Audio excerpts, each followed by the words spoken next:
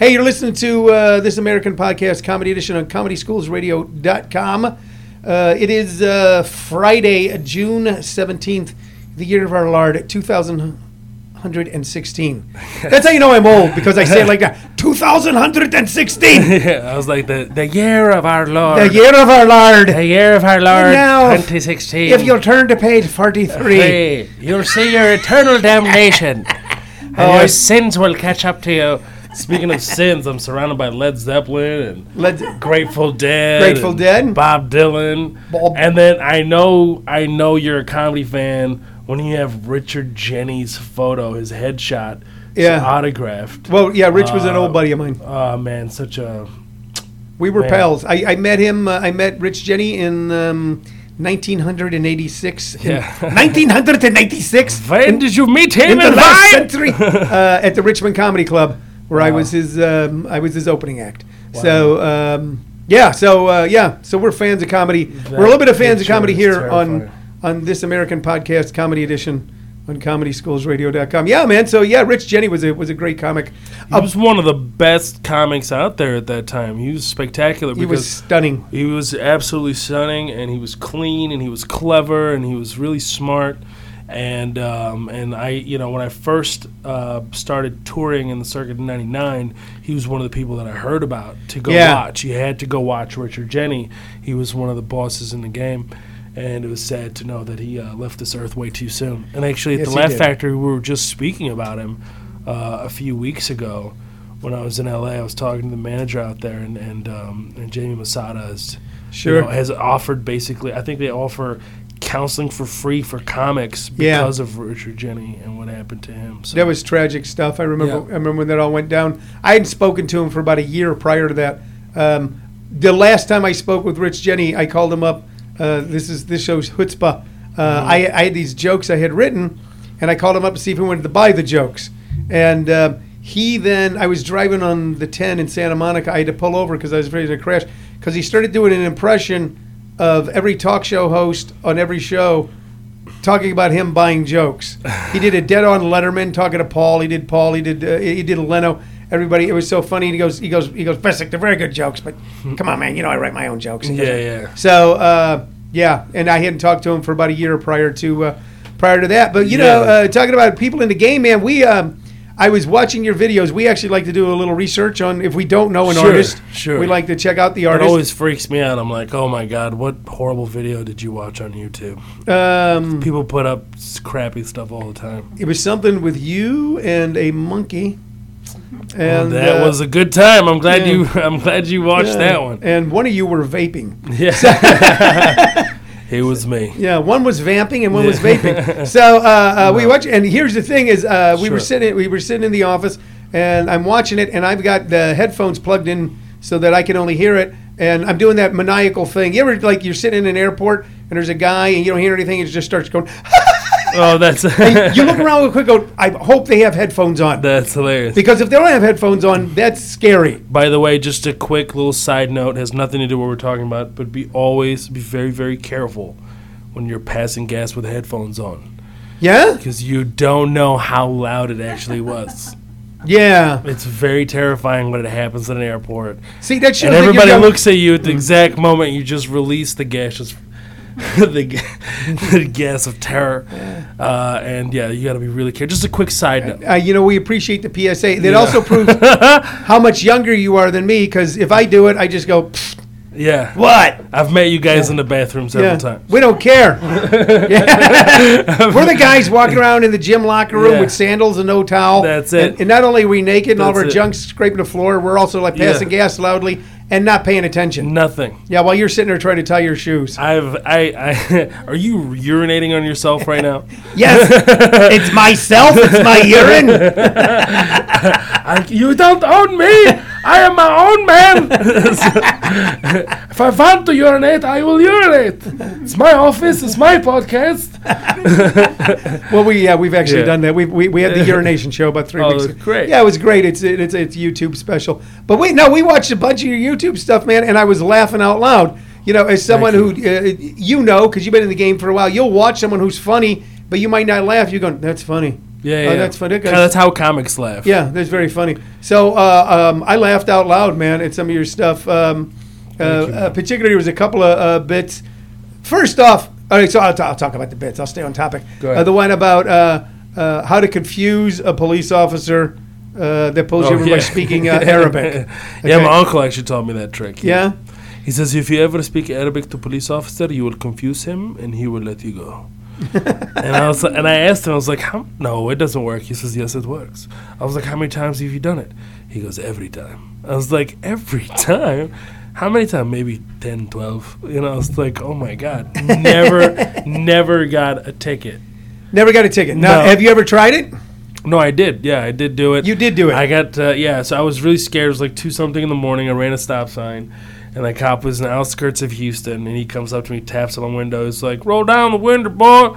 Can I see your license and proof of insurance, please? And it just happened. I wasn't really planning it. I just looked at him and was like, حبيبي أنا سويت لك إيش يا زلمة أنا قاعد بسوق السيارة راح أسوي لك من شغلة وأنت واقف هنا بتحكي معي أنا مش فاهم عليك بالمرة. And the cop's like, oh, hell no. He goes, he slowed it down. He's like, you didn't stop at the stop sign. Like I'm gonna understand it now, right? I was like, أنا حبيبي مش فاهم عليك بالمرة بس رايح أصلي لي كم ركعة. And he goes, okay, yo, no habla español, man. Just go. And I just took off, right? I couldn't leave faster. Yeah. It was, he just handed me my license back and I just got the hell out of there. But it works. It absolutely works. There's nothing more that cops hate than paperwork. I tried something similar to that and it didn't work. I acted really drunk. Yeah, that definitely. He put me over. That definitely. License registration. Yeah.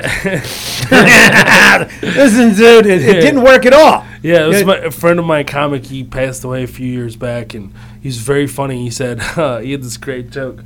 He goes, I always take my picture for my driver's license drunk. So whenever I get pulled over, the cop looks at it and goes, oh, he always looks like this. I know that bit. Who did that? Carl Falkenberry. Actually, it wasn't Mike's. It's actually Carl Falkenberry. He was still alive. Well, I'm sorry, Carl. I confused it with your dear friend Carl's Mike. Still around us. All those like Houston outlaw guys. Yeah, exactly. Yeah. That's how I grew up in Houston, in the Houston comedy scene. So Jimmy Pineapple. Absolutely, yeah. Andy Huggins. Yeah, absolutely. Yeah, I was close friends with. Oh my God, with bro. Hicks. Hicks and I were really good pals. This is insane. Yeah. I'm literally getting chills right now. Yeah, I remember first time I met Jimmy Pineapple was in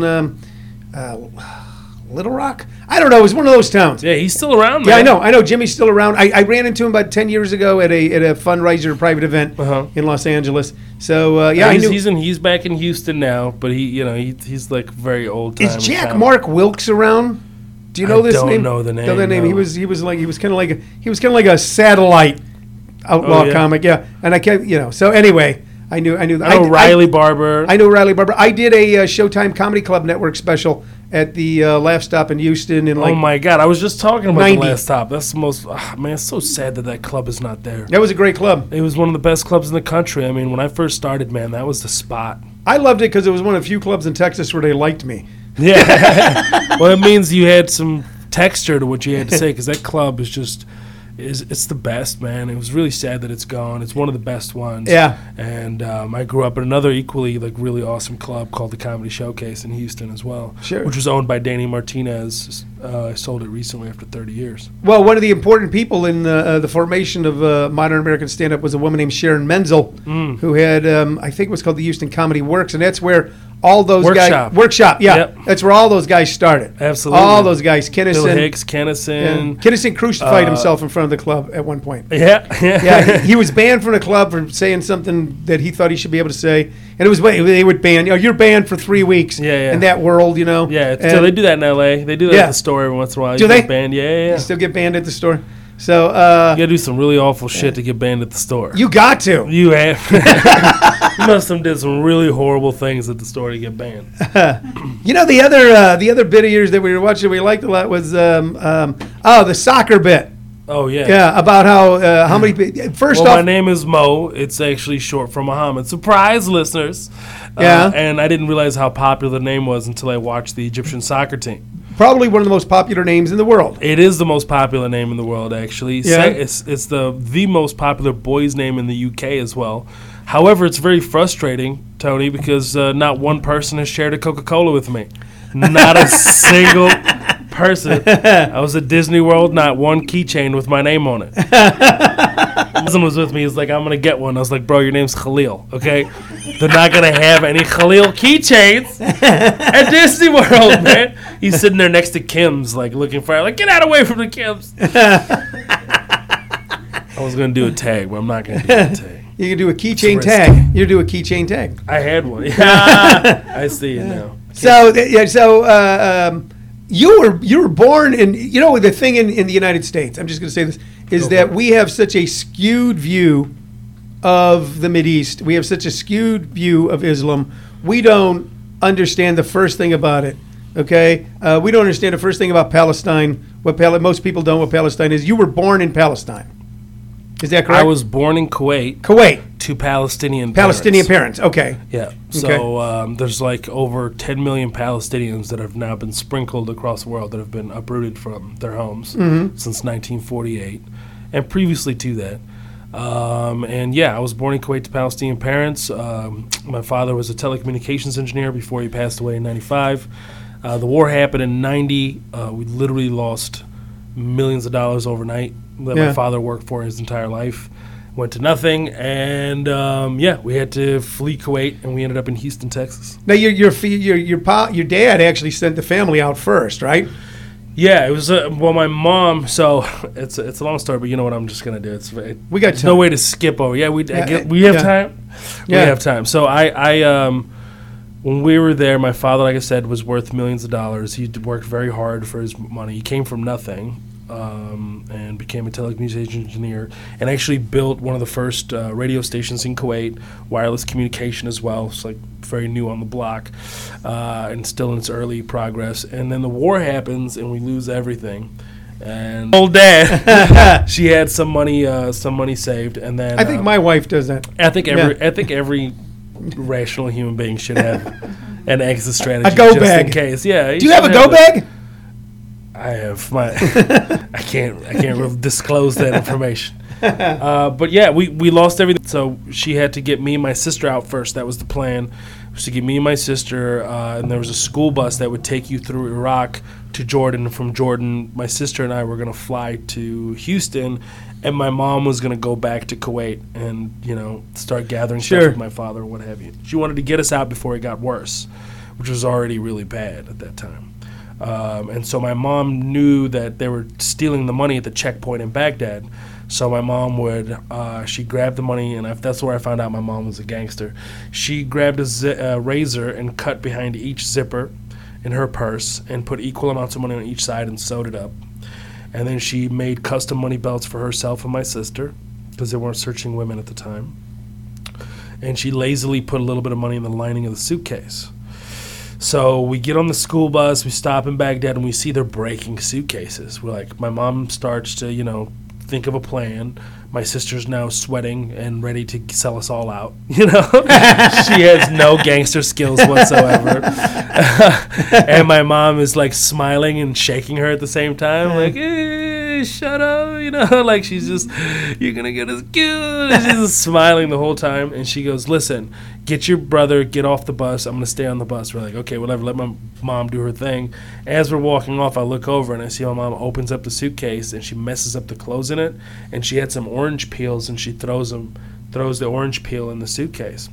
And we get off and everybody's getting searched, and we walk back on the bus. The soldier sees my mom and he gets up on the bus right away. He goes, hey, what's wrong with you? You need to get searched too. You're not absolved from this. He starts yelling at her really aggressively, and his superior officer sees him and he's furious with him. He gets up, he grabs the soldier, he goes, what's the matter with you? How can you talk to a woman this way? What's the matter with you? And look at this woman's face. It's obviously not a face of a liar. And then he goes, look at her suitcase. It's in shambles. It's obviously been searched already. And he made him apologize to my mother, and he apologized to my mom and kicked the guy out. And we left. I was like, man, my mother is a gangster. You know what's amazing as I listen to your story? Two things. For most American kids, okay, the closest they come to that is when the doorman at the club is looking at their ID going, all right, what's your astrological sign? Yeah. I think I'm a Taurus, a Leo. Yeah. You know, I'm Taurus Leo because they got a fake ID. Yeah, everybody has their own trials and tribulations. Everybody has their own, I believe in everybody is given just enough what they can handle. Sometimes people feel like the world's going to be over and it's the worst thing that could ever happen, but we persevere. We are creatures of perseverance, and we get stronger if we want to be. We can either go in a really negative direction, or we can go in a really positive direction. And for me, the reason why I went in such a good direction is because I have a phenomenal mother who taught me to fear God and understand God, but not fear it or understand it illogically, but have a solid comprehension and to ask questions about existence and what it's like and what's living around you and how to be open to it. And I have great teachers that took me under their wings and mentors that gave me really sound advice, and I took most of it, not all of it, but I took most of it. But we do your best with it. But I think everybody has a certain level of things that they need to get over, some trials and tribulations. It's just part of life. And the thing is, to me, that makes it unique and that makes it really more frustrating is that the lack of understanding. Absolutely. I wanted to say, as I listened to your story, just it's the exact same story that we heard from Europeans in the 1930s as they were fleeing the problems in Europe, in Nazi Germany. Of course. The stories, Bill Graham, the great music promoter who owned the Fillmores, which is, if you look at that, absolutely, Lenny Bruce thing, he was at the Fillmore. Bill Graham, as a child, marched across, he was a Jewish kid who marched with Catholic nuns who were saving these kids, marched them out of Germany all the way into France. A bunch of the kids died. He was one of the few that survived. Amazing. Came to America and ended up, being the number one promoter for the Grateful Dead, until he met his sad, and tragic demise. Yeah. It's the same story. Look, it is very much the same story. Definitely, it is very similar, and obviously Nazi Germany was something very, it was much crazier than it was in Kuwait. I'm not trying to make that comparison. Palestinians have endured it for a really long time, and unfortunately, the story has not been told properly, and the history books are skewed and not two-state solution. No, I would prefer it personally be one state, equal rights. You can't do. I think it's going to be the same thing if it's two states. To be honest with you, as a person who's gone there and experienced it and still has family there, and they probably would disagree with me. I actually think most Palestinians would probably disagree with me, but I think it's in the best interest to live unified as intended to be. The Jewish brothers, those are my brothers and sisters. And I am a Semite myself. I can't be, and I feel like it's really important to create healing, and the only way to do that is to take down the wall, is to live amongst each other, and you just gotta, just like any family does, you gotta duke shit out, and it's gonna be rough, but I think the end result will be so much more fruitful for everyone involved. Personally, I think so. I just feel like there's just a lot of the only thing I'll say is that there is certainly an illness there. There is a social illness. There is a lot of how can you say it's the safest place on earth, and literally it's one of the not safest places on earth, and you can't live that way. And a wall is never in history, in human history, ever stayed unless it's the Great Wall of China. And eventually that got breached. I had I lived in Los Angeles for more than half my life, and I had a tailor when I lived in the San Fernando Valley near Van Nuys, the best tailor I ever had. The best cleaner's best tailor. And I didn't know what nationality he was because I'm like an American, and he just didn't sound American. That's all I knew. I go, he might be from France, or he might be from Russia, or Greek. He might be Greek. Yeah, I didn't. But then one day I saw a copy of a newspaper, and it was English language, said Palestinian Times. Oh, wow. And I go, the guy's Palestinian. So I started talking to him. He was a little wizened old man, white hair, white beard. He'd sit there and go, "This is a good coat. I fixed this coat for you." And I didn't, and I go, "Okay, it's man." A good accent. Yeah. And one day I go, "So are you from Palestine?" He goes, "I says, are you from?" He goes, "Yes, I'm Palestinian." And I go, and I wanted. I said, we get the news here. I go, "What's going on over there?" I go, "What is it you guys want?" And he goes, "Our land." And I go, "What land?" He goes, "All of it." Oh, hilarious. And I went, okay. All of it. I mean, I know of about 100 acres that we lost. Yeah. In my family. 100 acres. About 100 acres in the West Bank. Yeah. I know something around that, maybe more. It was all around the perimeter. You can see Jerusalem. It's one of the most beautiful places I've ever been. Sure. And I know that that's all gone and been given away. So it's like that's the part that it really, it's like me walking up to you like, hey, man, my family lived here 2,000 years ago. This is mine. Well, if that's the case, Mexicans should come in and take Arizona, New Mexico, Oklahoma. We should all give it back to them and do that. And it's not saying that they did not Palestinians were receiving Jews fleeing the war very finely. They were actually taken care of. They're together. They both were there for each other in both things. There's a lot of Muslims that sought refuge with Jews during the Inquisition. Yeah, well, if you even go back earlier than that, if you go back to the last time that when Sayyidin finally Salahuddin, I'm close, right? For a white guy. Yeah. Close for a white guy. That's a really good Jack song, right? Jack Asadorian at the Ha Ha said that I did it close enough. Yeah, he did. It was good. Do you know Jack at the Ha Ha? Yes. I'm Jack. I own the Ha Ha Comedy Club. I am passionate about comedy, Tony. I was talking to him on the phone the other day because he was going through some old videos going, Tony, do you know who this comic is, Tony? And I think he always freaks out young comics because he's so passionate. Sure. I'd like to do stand-up here. Oh, you can do stand-up here. Come in, right now. Yeah, right. That's amazing. Yeah, I remember. But that at one time, Muslims and Jews were actually more allied allied against Christianity at one. It shouldn't be even against, man. It's like I'm talking about like 1,000 years ago. The Prophet Muhammad himself. I'm talking about last Tuesday. When